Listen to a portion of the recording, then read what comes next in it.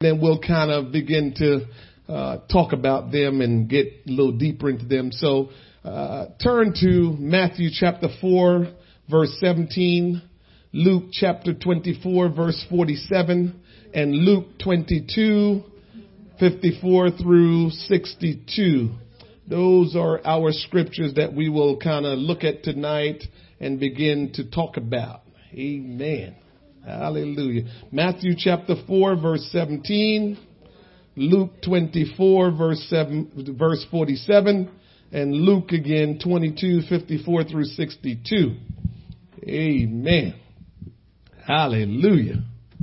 Thank you, Lord. In Matthew chapter 4, verse 17, the Bible says, "From that time Jesus began to preach and to say, repent." Somebody say repent. "For the kingdom of heaven is at hand." In Luke chapter 24, verse 47, the word of the Lord says, "And that repentance and remission of sins should be preached in his name among all nations, beginning at Jerusalem." Luke chapter 22, we'll jump all the way down to verse 54. And the word of the Lord says, "Then took they him and led him and brought him into the high priest's home. And Peter followed afar off. And when they had kindled a fire in the midst of the hall, and were sat down together, Peter sat down among them. But a certain maid beheld him as he sat by the fire, and earnestly looked upon him and said, This man was also with him. And he denied him, saying, Woman, I know him not." Verse 58, "And after a little while, another saw him and said, Thou art also of them. And Peter said, Man, I am not." Verse 59, "And about the space of 1 hour after, another confidently affirmed, saying, Of a truth, this fellow also was with him, for he is a Galilean." Verse 60, "And Peter said, Man, I know not what thou sayest. And immediately, while he yet spake, the cock crew.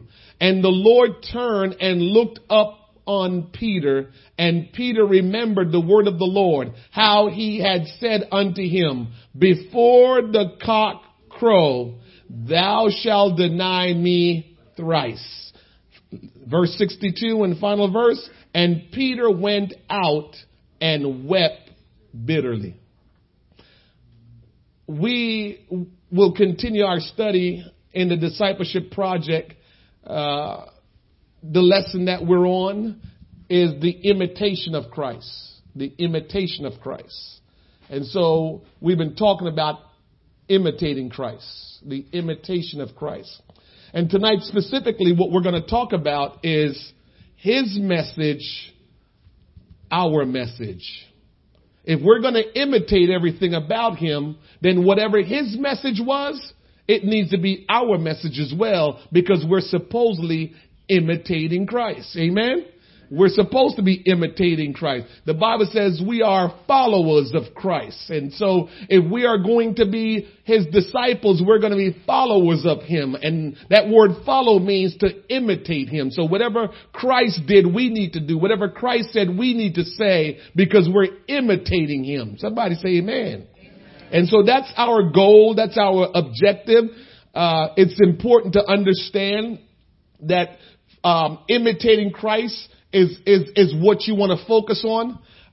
While we have different people in our lives that are great people and they're good Christians and they love God, they're not perfect, and they're going to make mistakes, and they're fallible, and they're going to sin, and things will go wrong in their life. And so a lot of times when you admire someone and it's someone that you kind of put high on a pedestal, when they make mistakes, it tend kind of dampen your spirit. It tend to make you feel like, wow, if that happened to them, what will happen to me? And so Christ don't want us to operate like that. His desire is for us to imitate him, because he is the one that we will never be disappointed in him. He's the one that will never let us down, because he can't let us down. And so when we imitate Christ, when we follow after him, it is very good and healthy for us. Somebody say healthy. It's healthy for your spiritual life when you follow Christ. It's good to admire people when they're, great men of God and great women of God, but you don't follow men. You don't follow women. You follow Christ. Paul said, follow me as I follow Christ. So as he taught people about the word of God, he says, the only way you're supposed to follow me is as I am following Christ. If you see me start to go in a different way from Christ, then you don't need to follow me anymore. And I'm saying the same thing like Paul. If I teach you anything differently from the word of God, if I start to stray away from the word of God, then you don't need to listen to me anymore. Because we need to follow Christ, not man, not woman, not people. We are supposed to follow Christ. After verbally assailing Jesus, the makeshift jury began to spit on Jesus and strike him with the palm of their hands. Peter's mere presence near a volatile situation showed a deep passion and concern for his Savior. So they arrested Jesus Christ. They're taking him now to try him and to eventually crucify him. And Peter started following him. When they grab a hold of Jesus, when Judas led them to Jesus, Peter followed afar off and was watching. So he was not close by, but he followed afar off because of his passion and his concern for Christ. So he was passionate about his relationship with Christ, and he was always, concerned about it and wanting to make sure, if he claimed that he loved Christ, if he claimed that he had a relationship with him and he was in danger, he was supposed to be a part of what's going on. So he followed afar off. It was Peter who boldly declared Jesus' true identity by saying, "Thou art the Christ, the Son of the living God," in Matthew chapter 16, verse 16. However, when he was faced with this critical crisis, Peter, when he was faced with this critical crisis, he proved to be a coward or a lack of faith by not revealing his own identity and disowning the Son of God. Now, can I tell you this? Peter is a man just like me and human just like all of us. And he was really gung-ho about following Christ. But in his, endeavor to follow Christ, he failed. And where he failed was he denied Christ. They asked him, "Are you with this man?" The man that they were going to crucify. He says, "No, I don't even know the man." So he disowned Christ and said, "I didn't know the man," right? And on top of that, he was lying, disowning, Christ when Christ was really who gave him his identity, and he disowned Christ. And so they asked him about, was he with Christ? And he says, no. And so what I want to point out to us is we need to learn from Peter. When you're under pressure, when you're under strain, and you're supposed to be a disciple of Christ, a follower of Jesus Christ, a Christian, ask yourself, what kind of decision will you make when you're under pressure? Peter made a bad decision when he was under pressure, and we need to learn from him. So when you get into a situation that feels critical, crucial, challenging, and probably even dangerous, when you're in that kind of situation and you're challenged to say, are you going to stand up and say, well, I'm a Christian? Are you going to stand up and behave and act like the word of God said a Christian should act? Or will you begin to just, let me just kind of just move away from this so they don't know who I am? What will we do? And there are times where we're supposed to stand up and be what we say we are, or be what we're supposed to be, and we don't do that. We kind of fade away a little bit, or we become, I don't know, we just want to fit in. And that's not God's way for our life. God's way for our life is, if we say we are his children, his disciples, his followers, nothing should ever make us deny him. Remember, we read not too long ago, what shall separate us from the love of God?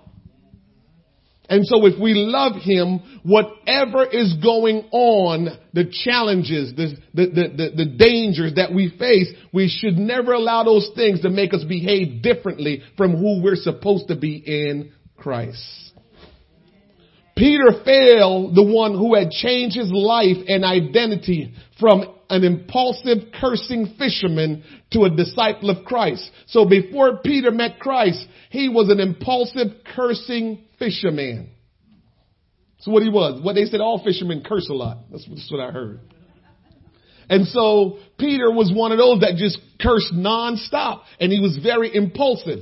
But when he met Jesus and he started following Jesus, his life started changing. He started becoming a different guy. He started learning righteousness and holiness and started learning the things of God. And so his identity changed. When you follow Christ and you become a disciple of Christ, your identity change. Can I tell you this? Remember this. People always say you know people by who they associate themselves with. That's always been. And you tell your kids, don't run with that person because what? Their reputation says that there's something else. And so if you see someone with certain people, you're going to see. So if you work for the paramedics, guess what? And they all have the uniform on, you're going to be labeled as you're a paramedics. If you are a firefighter and you are with them, you're a firefighter. So whoever you're with, that's going to depend on your identity. That's going to tell your identity, I should say. And so if we are with Christ, then we're identified as one of his. And so we have to make sure we understand our identity comes from our association. Whatever we're associating with, that's what's going to produce our identity. So you can't say, I'm of Christ, but you're not associated with the things of Christ. Like we like to say, well, I'm a Christian, but who says I got to go to church? Well, how are we going to tell that you're a Christian? Well, you're just being in your home and just, watching TV and reading and praying, but we're supposed to believe you're a Christian. Well, we can't tell the truth about that. You don't have an identity yet. Your identity is when you are with the body of believers, and when you worship with the body of believers, that's your identity. So when we are following Christ, we are identifying with Christ. And so Peter's identity was changed from a fisherman that cursed a lot to a disciple of Christ. What a change. Undoubtedly, the words of Jesus echoed in the ears of Peter. He may have thought back to the moment when Jesus said unto him, thou art Peter, and upon this rock I will build my church, and the gates of hell shall not prevail against it. After denying Jesus at such a pivotal moment, how could Peter find his way back to his calling and his destiny? So let me bring it to this place. We're all going to make mistakes.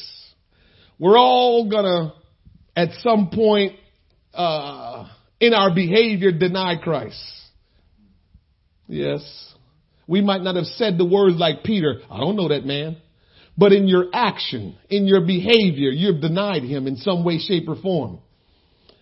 But understand this, that there's an opportunity to get restored back from your denial in your behavior or what you had said about Christ. That's what I love about God. We might have cutoff points, but God don't have no cutoff points. This is the last time I'm going to allow you to do this to me ever again. If you do this again, I'm done. We love that word. I'm done. Yes. You've done this too many times. And Jesus already cleared that up and says, Peter asked him, this same Peter, how many times should I forgive my brother for sinning against me? He said 70 times 7. And that's just one thing. And none of us ever had to forgive anybody 3 times, 4 times, 5 times, 10 times. And we like, I can't, I'm drawing the line. That's it for me. That's not Christ-like. That's you-like. And you got to get you out of the equation here. You got to get you out of there. Jesus will always make a way for us to be restored. Understand this. When Jesus called you, he called you and he gave you a destiny. And your destiny can only be fulfilled when you continue to be identified in him and follow your purpose and destiny in him. If you stop doing that, then you cut your destiny off. We all have a destiny in Christ. But if we don't follow Christ, we will not meet or reach that destiny. After the death, burial, and triumphant resurrection of Jesus Christ, something significant happened. The plan of redemption for all humanity became personalized. The fractured identity of Peter would find restoration and empowerment to preach the message on the day of Pentecost that would launch the New Testament church. So we read Peter denying Jesus, but then later on we read Peter was the first preacher to preach the New Testament message in the New Testament church. How do we equate that? Where we're reading and we see Peter deny Jesus 3 times. And then later on we're reading and we see Peter is the one that preached the first message in the New Testament church. How do we measure that? How do we equate that? How does that work?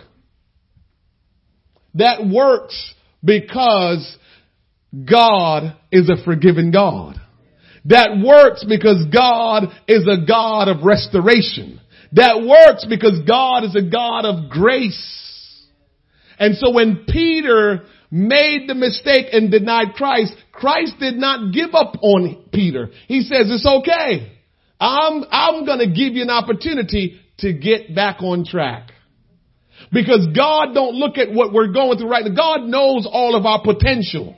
And we got to get to the place where we understand we have potential in Christ. And the only thing that we have to do is just keep on going. And we will see, God will see to it that that potential is fulfilled. We're giving up on God in so many aspects of our life by just saying this is as far as I'm going to go. And God has so much more in store for us. Our potential in God is limitless. And we just have to trust God. Peter went from being a backslidden disciple of Christ, denying Christ, to being the preacher of the gospel of the New Testament church. What a transition. What a transition from going to saying, I don't know the man, to preaching the very gospel about the man. Oh my God. This is why we are so unfair to each other when we try to give each other a hard time and shut each other down like what I've done is like almost unforgiven. We don't say it, but we carry ourselves like that sometimes. We make it seem like, whatever, sin we commit, whatever we've done wrong, it's like, it's unforgivable. And here Peter denied Christ and he was preaching the first message to the New Testament church. It's not because of Peter's goodness. It's not because Peter was just this great guy and God said, oh, you're such a great guy. Let me just make sure I give you another chance. No, God is just that loving towards all of us, and all of us that make the same mistake or different mistake, God will see to it. If we will just give our heart back to him, God will see to it that we're okay and restored and continue in our destiny. We gotta know that. We'll get to this in a second. Why is failure so hard for us to fight through? Anybody want to answer that question? Why is failure so hard for us to fight through? When we fail, I'm going to be probably all over the place tonight, especially in some of the things. Yes, sir. Pride is one of the things. Yes, sir. Yes. Yes, embarrassment. Did you ever think about this? For those of you that are Bible scholars. When Adam and Eve sinned, they ran away from God. When David's sin was revealed to him, he ran to God. Big difference. Big difference. I wonder. Now that I'm just thinking out loud with you, this is just me thinking out loud right with you. I wonder if Adam and Eve would have done what David did, would they still stayed in the garden? Just remember when they sinned, God removed them from out of the garden and they could not come back in the garden. But remember when they sinned and God asked them, what did you do? They started making excuses. But when Nathan came to David and says, you are the man, David just went down on his face and started crying out for forgiveness right there, right then. He didn't wait for any time. I wonder if they would have still been in the garden, if they would have just confessed and repented right at that moment that they messed up, would God have said, you know what? All right, we'll do something different. I don't know. But the point is, please understand this. When you mess up, please don't stay away from God. When you're struggling, please don't stay away from God. When things are tight in your life, please don't run to God. Don't worry about what people want.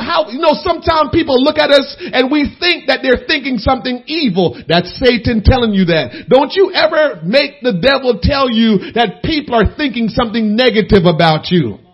You take the high road and think everybody think good of you and be surprised if they come out and tell you they think bad of you.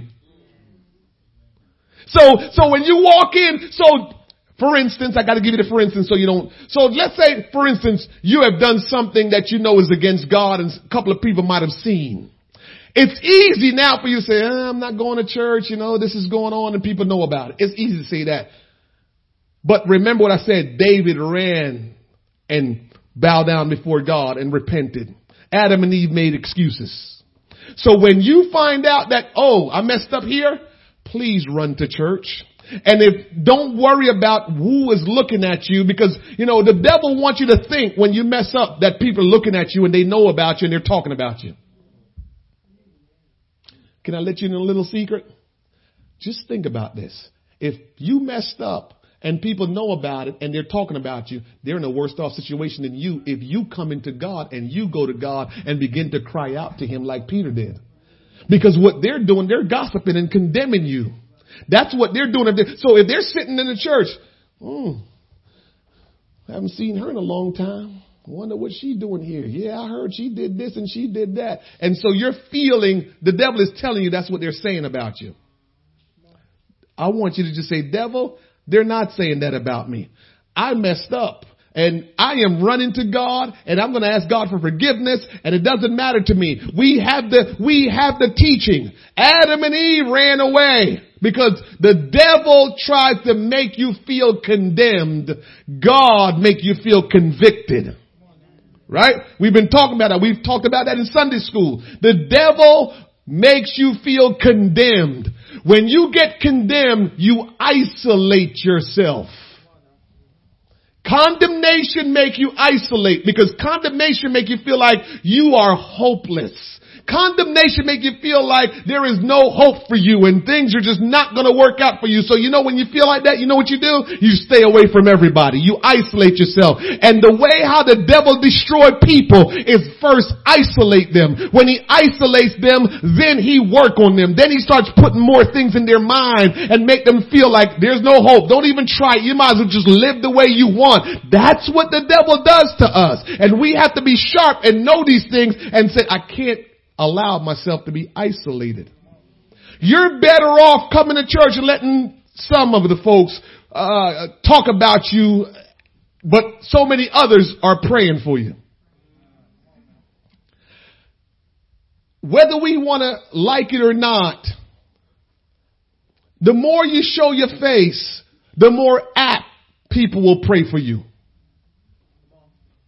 So, just think about this. If I come to church all the time, sooner or later, the Lord will put my name in somebody's mind to pray for me. This is what the Lord will make me think. I saw Sister so-and-so in church and her face didn't seem right. I need to pray for her. But if you stay away, people usually can only focus on what's right before them. It's just the way we are. And yes, sometimes when, God wants to do something, he can put somebody's name in your mind that you weren't even thinking about. But I'm telling you from just a practical, standpoint of us coming together, the more we come together, the more apt we will pray for each other, because we will be picturing each other's face as we pray. In the morning when you decide to pray, before you go out, you're praying, and all of a sudden people's faces will come to your mind like, yeah, let me pray for Pascal. And you start praying because you're seeing her. You see people, you pray for them. When you don't see them, you struggle. And so you'll just pray for your family. You don't see them, you're just going to pray for your children, pray for your spouse, and pray, for all your relatives, because that's who you're just going to pray. But if you start to see faces, if when you come in, you can sense, when people probably just are struggling and having a hard time, you can sense that. And so when you sense it, you just will remember to pray when you pray. It's very important. And so we got to realize God don't give up on us, and we should not give up on each other. Yes. So failure, it's hard because of pride, and it's hard because, what Brother Henry said, because they feel embarrassed, and usually embarrassment and condemnation probably run together, but I'm telling you tonight, don't allow condemnation and embarrassment to prevent you from running to God. The devil put condemnation on you. God convicts you. And conviction means God make you aware that what you've done is wrong, but if you will come to him, he will make it right for you. That's what God does. I want to please God. I'm not worried about people. How about you? I want to please God. I have learned to get to a place where the most important thing to me is to please God. And if I'm pleasing him, but I'm not pleasing everybody, I can deal with that. I'll deal with that. But if I'm not pleasing God, I'm just uncomfortable. I'm not good. When the news of the empty tomb reached the disciples, Peter passionately pursued his master. He did not hide or seclude himself in his own shame. He didn't do it. Although struggling with betrayal of his identity, Peter ran to Jesus. So Peter did what David did. Run to Jesus when you mess up. Stop running away from Jesus. I don't know where we got this from, that when things are going bad and we're upset, we're hurt, and things go wrong, or we did something bad, we stay away from church. That's the wrong time to stay away. There's never a good time to stay away, but that's really the wrong time to stay away. When we mess up, we got to run to the Lord. And I like for, multiple people praying for me. Because sometimes you messed up so bad that you're so emotional, you can't even get your prayers right. You try to pray and you're emotional. And you can't get it out. But you know what? If you go to church and maybe the pastor or maybe one of your good sisters or one of the good brothers, they will just begin to pray for you. They can get it out. Right? They're praying for you earnestly because they can get it out. They're praying, God, touch my sister. God, touch my brother. They're praying earnestly for you. So it's just so important to run to God when we mess up. Don't run away from God. The same man who weeks earlier rejected any association with Jesus Christ was now ready to embrace redemption. We need to embrace redemption. God is the God of redemption, and we need to embrace it. People want to make God out to be this great God that wants to bring down fire upon everybody that did wrong. They're so wrong about my God. He's a loving God, and He's a God that will bring restoration. He wants to embrace us from our wrong and get us to go right, and we have to understand that, not run away from Him. We don't want to run away from Him. We got to embrace His redemption. Understand that. Remember, we always talk about the prodigal son. The prodigal son gives you such a clear vision on how God sees us when we mess up. Remember, I told you the prodigal son's dad. The Bible says when the prodigal son decided to finally come home, the Bible says the dad saw him afar off coming. And my question to you is, how the dad saw him afar off coming on that random day? It means the dad was always looking for him. And so the point is, when we do wrong, Jesus is just waiting for us to come running to him so he can deliver us from our sins, so he can get things right in our life. So he's waiting to do that. We make it seem like he's just like, get away from me. That's us. Kids mess up and we say, get out of my face. You knew better. Jesus know we know better, and he still don't tell us get out of his face. He's waiting for us to come. His identity with Christ was restored. Peter's identity, that is. And he eloquently spoke the first message of the church. He stood and proclaimed that the power of God's Spirit would be available to all nations. That's when Peter said he preached. Peter preached in Acts chapter 2. Peter started preaching, I think around verse 14, and he preached from verse 14 all the way up to verse, he just kept on going. But he was the one that preached the first message of salvation. So he preached and told people they would receive the gift of the Holy Spirit with the evidence of speaking in tongues. He preached and told people that the way to be saved is to repent of their sins and to be baptized in the name of Jesus Christ, and their sins will be washed away. He preached that. And you know what? Who was better to preach that message than Peter? Who was better? Because Peter knew he was walking with Christ. He was living with God, serving God, and all of a sudden he's denying God when things got a little tight for him. But he lived through it to see him going to God and God restoring him. So he knows how to preach to people, to tell them, if you will go to God, if you will repent of your sins, and you will get baptized in Jesus' name, he will fill you with his Spirit and restore you and save you. Peter know all about that because he lived that. It's important. God never gives up on people who refuse to give up on him. God never gives up on people who refuse to give up on him. So as long as you don't give up on God, God will never give up on you.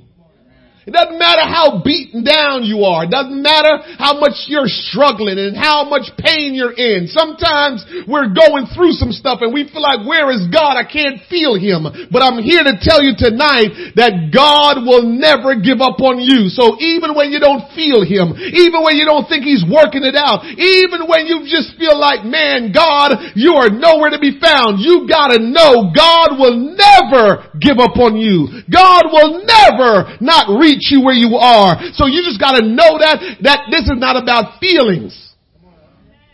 Sometimes you will feel him, other times you won't feel him. But whether you feel him or you don't, that doesn't mean he's not working. You have to take him at his word. And he says, I will never leave you nor forsake you. He's already said that. So the days when I don't feel God, I pray. I say, God, you said you will never leave me nor forsake me. And so today I'm not feeling you. I can't tell if you're close to me. I can't tell if you're working in me. I can't tell if you're delivering me, if you're keeping me. But I know you will never leave me nor forsake me. And so I know you're working it out. And I know you love me with everything because you died for me.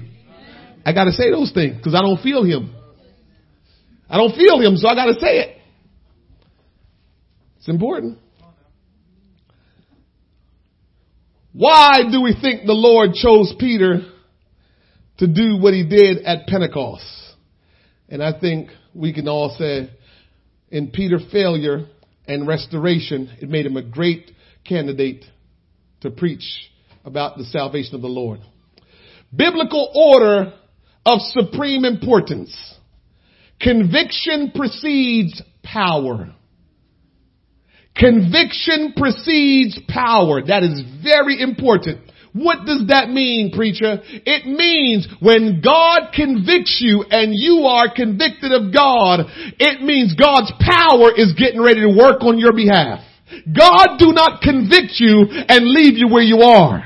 So when you feel conviction from the Almighty God, it means his power is getting ready to work in your life. If you don't feel no conviction, then you need to wonder what's going on. If you're living wrong and you're not doing right and you feel no conviction, that's when you need to worry.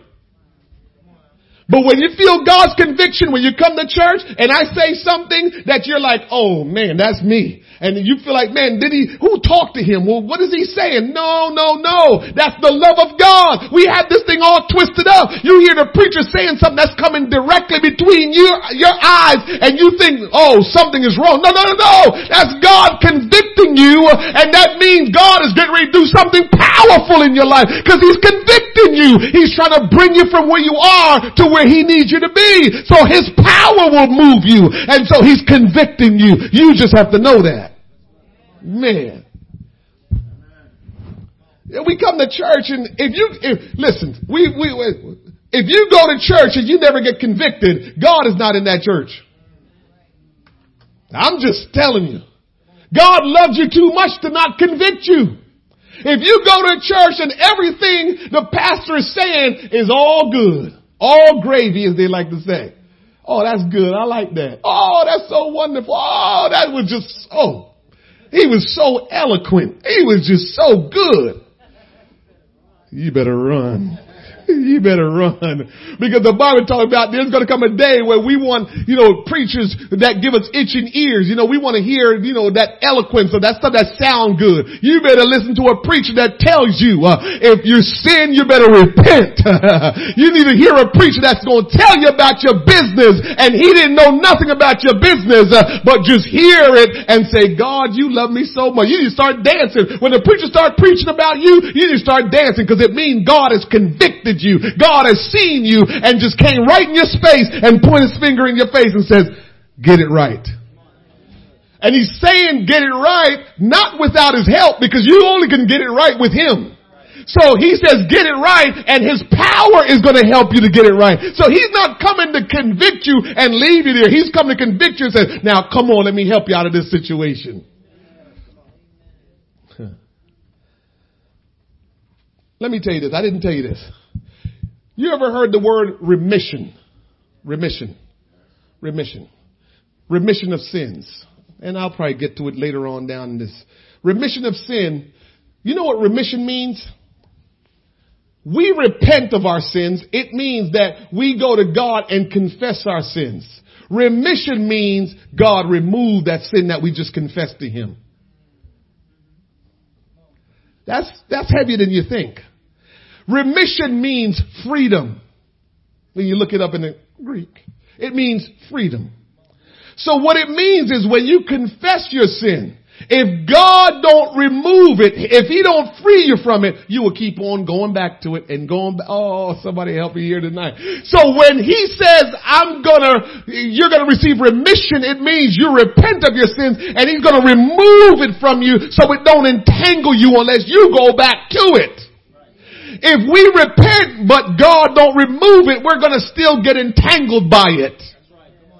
Which usually means we don't really repent. We just said some words. Repentance is the first part of God's plan of salvation for us. Repentance is the first part of God's plan of salvation for us.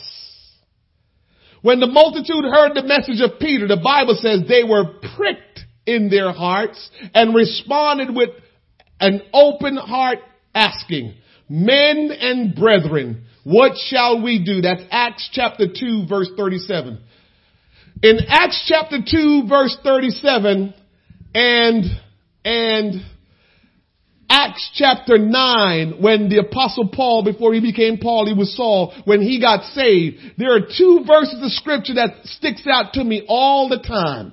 And in Acts chapter 2 verse 37, and when Paul was being arrested by Jesus, not arrested you because I don't want to lose you, when God was reaching for him to save him, the question they asked in Acts chapter 2 verse 37, and Paul asked, paraphrasing, what do you want me to do, Lord?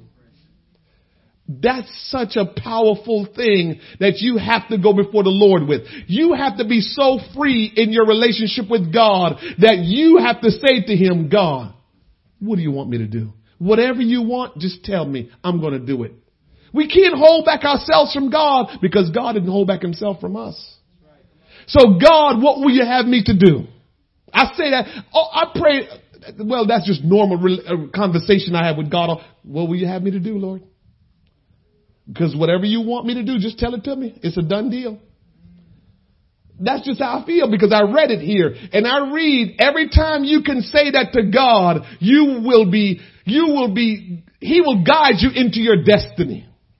Anytime you say, God, what will you have me to do? He will guide you into your destiny in Him. I want to fulfill my destiny in Christ. And so that's why I keep asking, Lord, what will you have me to do? When I don't know what to do, when I don't know where to go, where to turn, I say, God, what will you have me to do? When they asked this question, this opened the door for Peter to describe a vital part of God's plan of salvation, repentance. Peter emphatically answered with clarity this genuine question in Acts 2:38 through 39. Repent, be baptized, every one of you, in the name of Jesus Christ for the remission of sins, and ye shall receive the gift of the Holy Ghost. For the promise is unto you and to your children and to all that are far off, even as many as the Lord thy God shall call. All right. Jesus said in Luke chapter 24 verse 47, and that repentance and remission of sins should be preached in the name among all nations, beginning at Jerusalem. So Jesus says repentance must be preached. When Jesus came on the scene, he preached. John the Baptist preached it and Jesus preached it. Repent. Repent. Repent. His message must be our message to a sinful world in need of transformation. Repentance, listen to me carefully. Some of you may have heard this before, but let's go through it again. Repentance is an about face from the original direction one is moving in. So repentance is not just words that you say, oh Lord, forgive me. No, repentance is about your direction. So when you're doing wrong, you're going in a wrong direction. When you repent, it means you're changing your direction and are no longer going in that wrong direction. So me saying, Father, forgive me, but continue to go in the same direction, I never repented. Repentance is a heart thing. It's not what you say out of your mouth. It's the direction that you're going in. It's your behavior that's being changed when you repent. So, we like to say, we repented. Your action will tell if you repented. If I'm a person that talk about people all the time and always saying bad things about people, and I say I repent, somebody will realize, he never talk about people anymore. And then repentance is you will adapt different behaviors in your life so you will prevent yourself from going down the road you used to go. Remember, we say it doesn't make good sense if I said I'm going to stop drinking, but I'm still going to the bar. Right? It makes no sense. If I really repent and say, God, I'm not going to drink anymore, I'm not going to the bar anymore. That's what repentance is. Right? So if I used to be a fighter and I used to like to fight and, do people wrong, and I said, God, forgive me for doing that, I've got to now stay away from that. If it's people that I used to hang with that caused me to do that, I got to stop hanging with them. This is why, here is a big one. This is why when you start going to church, the people you used to hang with get mad at you. Because you're no longer hanging with them, but they don't realize I love you. But the problem is when I hang with you, I'm going to do the things I used to do. And I'm trying not to do those things because I repented and I don't want to do those things anymore. And so I have to hang with people that don't do the things I used to do with you. And a lot of times people don't understand that. They get offended by that because they're like, yeah, she started going to church and now she don't hang with us. I know that. And I can't, I want to, but I can't because I asked for forgiveness. I repented. I confessed my sins to God for the things I used to do when I hung with you. And because you're still doing the same thing, I can't hang with you. No, I don't have a problem with you. You're doing the stuff that I don't want to do anymore. Remember I told you, for those of you that don't know, I used to work at the Rusty Scuppers back in the day. It's not the Rusty Scuppers anymore, but we hung out. I was the life of the party among all the waiters and waitresses. I was the life of the party. And so when it was after work, they asked me, Wayne, where are we going tonight to drink? Wayne, where are we going out tonight to hang? And so me and Cousin Bill, we would always organize all of our events. And so I remember when I gave my life to Christ and I got saved. Wayne, well, I know you're going to church now, but I said, but what? Can you just come to Fridays with us and sit at the bar but just drink cranberry juice? I said, no, I'm not doing that. And they would always try to get me to come still because they still wanted my company. They still wanted us to hang out. I would say no. And so finally they realized I was serious because I'm trying not to go down the old way. I repented. So I'm trying not to go back down that way. So finally they realized I was serious and they said, you know what we're going to do tonight, Wayne? We're going to go to the coffee shop that sells dessert down on Nassau Street, and we're doing that for you. So we're going to go to the coffee shop, and we're going to eat coffee. We're going to drink coffee and eat dessert, and we'll hang out all night. I said, let's do it.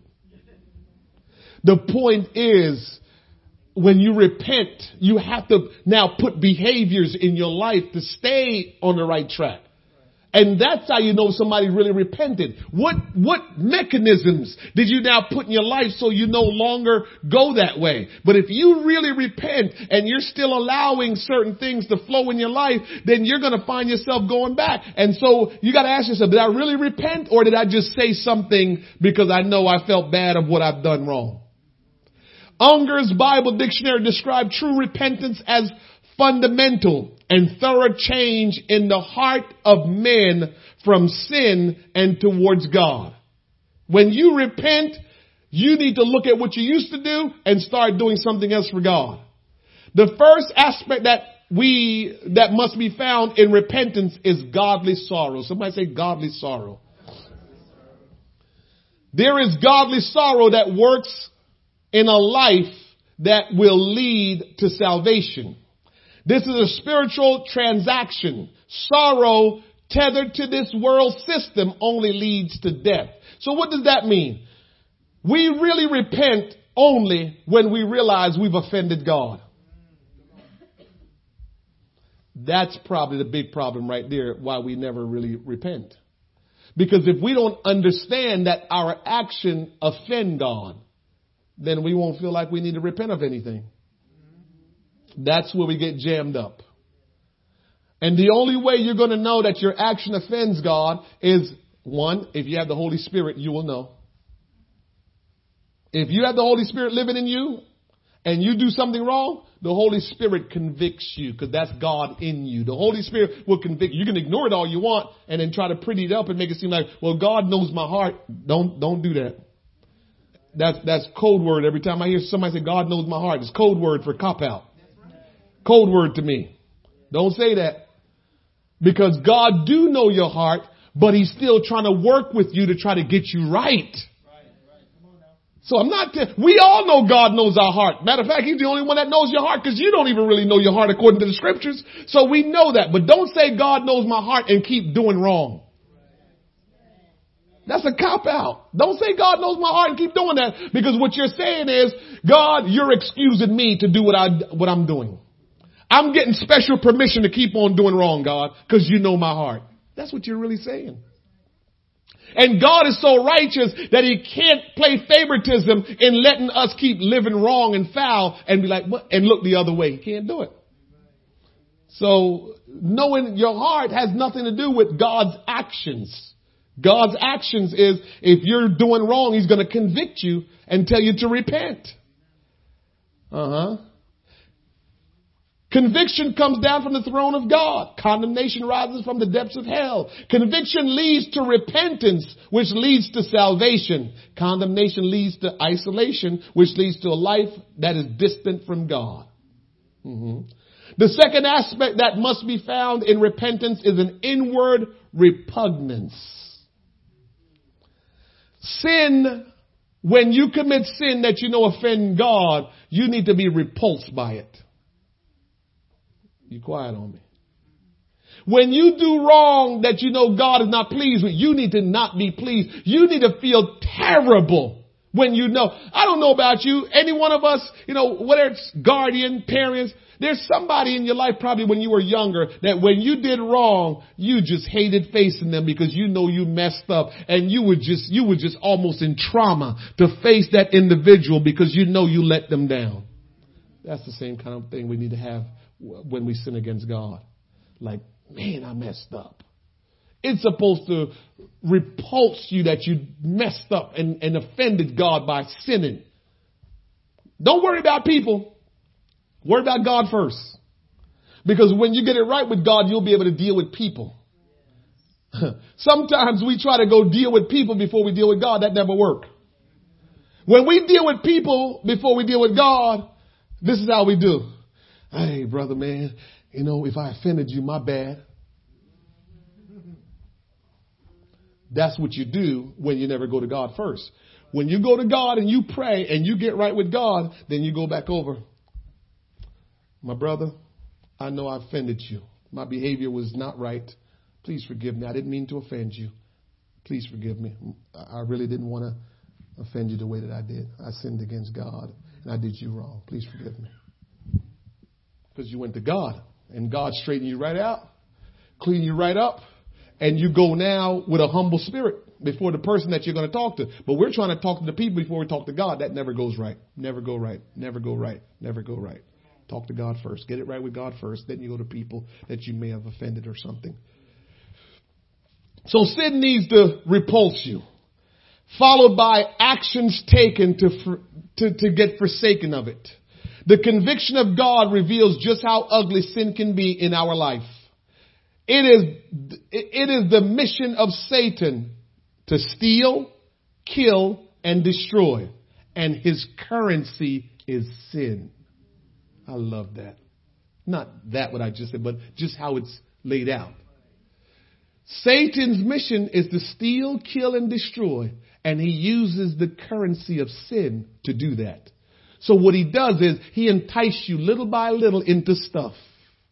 Before you know it, you're sinning, what you would call a little sin in God's eye. There's no little sin, big sin. But you might think little sin, little sin, little sin. And before you know it, now you're doing a little bit bigger sin, a little bit bigger sin. And now Satan have you entangled in his web. He used the currency of sin, and now he's going to set you up to do now a big sin that you're going to feel like you'll never be able to recover from. That's how he sets you up. Little sin, little sin. Oh my goodness. I can just see how he does. He just weaves his web. He gets us just little stuff at a time, little stuff at a time. And we don't even realize it's little stuff at a time. Listen. I'm just saying this and get out of the way real quick. Do your best to, what they say, OD on trying to do right. Go extra. Don't just barely make it. I don't trust myself. I don't know about you, but I don't trust myself to think that I can handle just doing just enough. There you go. I don't think I can trust myself with that. So you know what I do? If the line is right here, I'm way over here, man. And I think one of the challenges that we face today is the line is over here. The line of wrong. If we cross over, it's wrong. But if we stay over here, it's right. We stay too close right here. I'm just telling you how it works. What will make you successful in living for God? Stay far away from the line that you could cross and mess up. Stay far away from that line. Don't walk so close to the line. When you walk close to the line, it gets you sooner or later. And then you start compromising. Then you find yourself doing wrong. You wonder, how did I ever get here? And then now you have a choice. Either you're going to just confess and says, I messed up. or you're going to make excuses for where you are. I don't trust me. You might trust yourself better than I trust myself, but I don't trust me, so I just stay far away from stuff. I just think that's the safest way to handle it. Let me just stay far away from it, so that way I don't have to worry about it. I don't have to think about it. Let me just develop a life that stays far away from things. So it's important. Jesus clearly states early in his ministry the importance of repentance. In Matthew 4:17, we see the first words he used in salvation's plan. From that time, Jesus began to preach and to say, repent, for the kingdom of heaven is at hand. When Jesus shows up, we cannot just keep on walking in a life of sin. The third aspect that we must find, that we will find in repentance, is the willingness to accept by faith the endless mercy of God that can overcome the enormity of our sin. So here's the third thing that I want you to know. Understand, once you repent and you're walking in a different way, don't let the devil keep telling you you still messed up. God's grace took care of that. It's only God's grace. You just tell the devil, I know I'm not that good, but God's grace is why I can walk and keep on walking knowing that I'm good. It wasn't because I was good. God didn't forgive me of my sin because I was good. No, he loved me and I repented, and now his grace is sufficient to keep me. Right. So the devil will make you think that you repent, that, oh, you still did it. And try to keep you like this, you still did it. And when he tell you still did it, yeah, but God's grace. I know I did it, but God's grace. I repented, God forgave me, and now I'm walking in his grace. That's what grace is all about. It's not because you deserve it. It's not because, you became somebody good. No, God's grace. God says, I am going to just take care of you no matter what. Not because you earned it, but because I am taking care of you. So you need to tell the devil that. And so,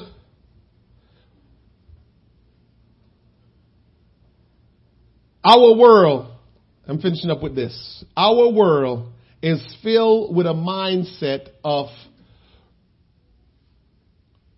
relativism. Relativism. Relativism rejects absolute truth. This is probably one of my frustrations that I'm dealing with in the world. I listen to talk radio a lot, and it's just sad that we have rejected truth, and now all we want to do is relate to the subject or relate to people and make people we're trying to make sure people don't feel bad. And if you say something that makes someone feels bad, now all of a sudden you get attacked. Because we're trying to make everything relatable, relatism. And at the end of the day, God's word is absolute truth. And so if it's not God's word, I don't care how much we can relate to something. It's wrong is wrong. God's word is right. And so we're dealing with that whole relatism thing on talk radio in our life. We got to be politically correct, and nobody is dealing with absolute truth that God is saying. Absolute truth is what rules. In a culture of anything goes, and truth is what you want it to be. The need for repentance that leads to the gift of God is diminished. So people are not repenting because they are so consumed by relatism that they're just, as long as we can relate with it, we're good. And so if people feel like what they're doing, people can, let me give you an example before I get out of here with this. Let me give you an example. So now we have the internet, social media. I can listen or I can watch preaching on my iPad, on my TV, whatever it is that I can look at it. And so now everybody is saying, yeah, I mean, you can get the word on the TV, you can get the word on social media. What's the sense now of going into the building? So everybody's made that common sense. Yeah. And God is everywhere. So that's starting to be a whole doctrine in itself. So now everybody's staying home because they can relate to that kind of conversation. That's what I mean. There's no absolute truth. And Jesus said in his word, Fail not to assemble yourself with the body as the day of the Lord approaches, that much more. But we're relating now because social media is up now. We're saying, okay, we don't have to get together anymore, and we all can relate to that. No absolute truth. We're just going to relate to stuff, and that way we don't have to do anything, because we don't realize all we're doing is making things convenient for ourselves. That's all it comes down to. Relatism appears tame, but it is a masked religion of tyranny. So relatism, it might seem like, oh, it's the right thing, that's how we settle things, but it's a masked tyranny to religion. Because sooner or later, everybody's going to only worry about how they relate, and they're not going to receive absolute truth from the Word of God. When we speak absolute truth, and they're going to explain how to relate. If there is no absolute truth or divine path to follow, then there is no need for repentance. Jesus' message is repentance. It is not confining. It is the entryway to the greatest reward ever given, the gift of the Holy Ghost.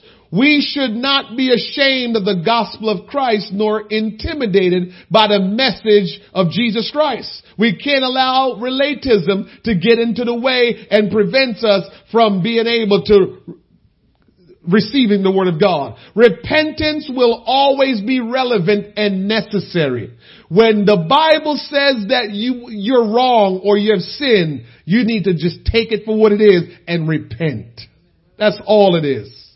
And so finally, in closing, Acts chapter 3 verse 19 says this: repent ye therefore and be converted, that your sins may be blotted out when the times of refreshing shall come from the presence of the Lord. Can I tell you this about repentance? Repentance of your sin. When you repent of your sin, the Lord says your sin gets blotted out. But it also says that there is a refreshing that comes when you repent. There's a refreshing that comes because the presence of the Lord shows up when you repent. And wherever the Lord shows up, there's a refreshing. And so as bad as it feels sometimes when you do wrong and you're like, man, I feel terrible. When you repent, there is a refreshing that will take place, and God will come in and make you experience a refreshing. A load will be lifted off you. When you repented and got baptized in Jesus' name, I don't know about you, but I know about me. I felt a load came off me. And from that day forth, when I went about and do my thing, I knew I was not the same person, and I didn't feel that load that I carried around for all those years. I felt a refreshing. And so today, I'm telling you, every time you repent, there is a refreshing, and the presence of the Lord come upon you. And now you are in a place where God's power will operate in your life. The Bible says, in case you don't know the scripture, angels rejoice over one soul that repents. So when you repent, you affect heaven. Man. That is so powerful. So we got to get in tune with that. That, you know what? I'm not going to let anybody stop me from repenting. I'm not going to let anybody make me feel terrible. If I did wrong, it's against God. And that's the one that I have to go to and repent. But when I do it, there's a refreshing that will come. His presence will come upon me. Angels will rejoice in heaven, and my life will be empowered by the power of God. Somebody say repentance. His message of repentance must be our message also. Repentance must happen for us to have a right relationship with Christ. If we're going to have a right relationship with Christ, we have to repent. We should embrace that. I don't know, maybe over the years somebody might have made repentance seem like a bad thing, bad word. look at it like this tonight. Repentance is a gift. And it's just a beautiful thing. It's a great thing. And for every opportunity I get, I am going to repent because I want to feel the refreshing, and I want to feel God's presence, and I want God's power to operate in my life. So I am going to repent, and I'm not going to worry about a thing. Any questions? Anybody have any questions tonight? Amen. Why don't you stand with me? One question in the back? Yes, ma'am. Mm-hmm. They did this, angioprogram in his heart. They said they saw like a mass in his heart. Mm-hmm. Then he went inside and checked, because he wanted to double check, but there was nothing there.